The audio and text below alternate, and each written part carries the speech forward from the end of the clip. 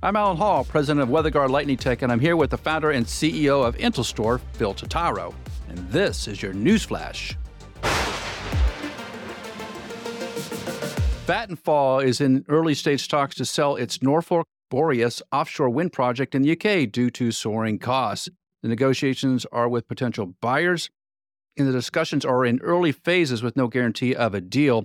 Selling the project could contribute to the UK's clean energy goals of tripling offshore wind capacity to 50 gigawatts by the end of the decade.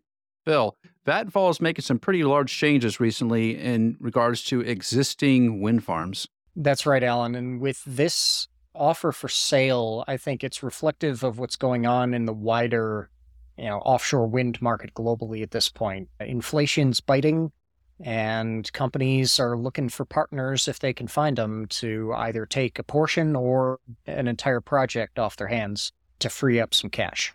EMR, HyProMag, ORE Catapult, and Magnomatics, along with the University of Birmingham, have partnered to create Rewind, a project focused on extracting rare earth magnets from retired wind turbines and using them in new onshore and offshore wind turbines. The partnership aims to establish UK's first circular supply chain for rare earth magnets used in wind turbines.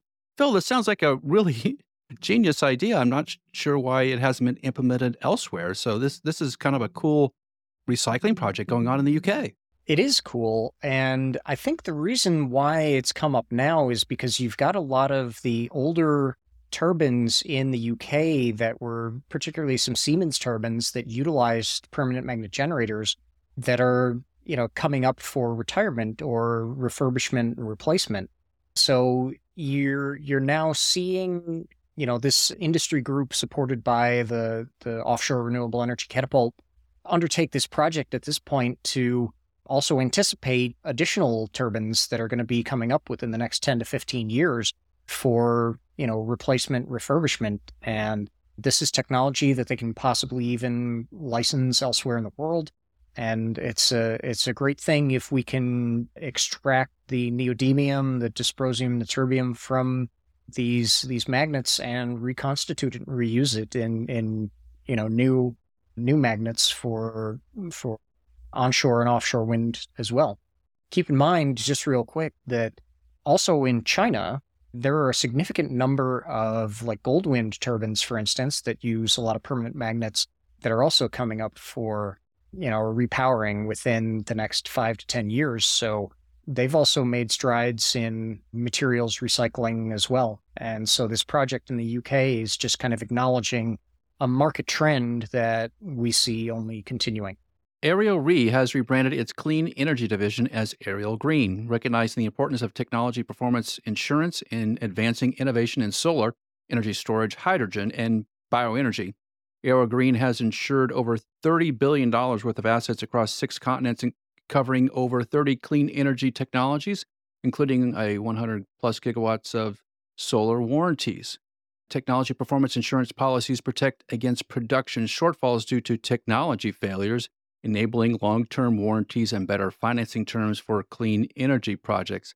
Phil, there's got to be a huge demand for these kind of insurance products based on what's happening, at least in the wind world right now. There is, and keep in mind as well that this company has a relationship with Lloyd's in the UK, and they do a significant amount of offering of, or kind of reselling of Lloyd's products, or Lloyd's will reinsure some of their products as well. So, having that kind of syndicate relationship actually enables them to significantly increase what they've been doing. I think it's been great, and I'm sure that demand will increase for this as companies look to provide a mechanism for cost recovery in an ever more pressure-packed environment in the world. Does this change the marketplace in the way that like a Siemens Gamesa is handled? If I'm buying Siemens Gamesa turbines and they've had this issue on the 5X, is that really peak demand in this kind of insurance product? Potentially. The reality is every OEM will have to go through some type of certification, obviously, for their product.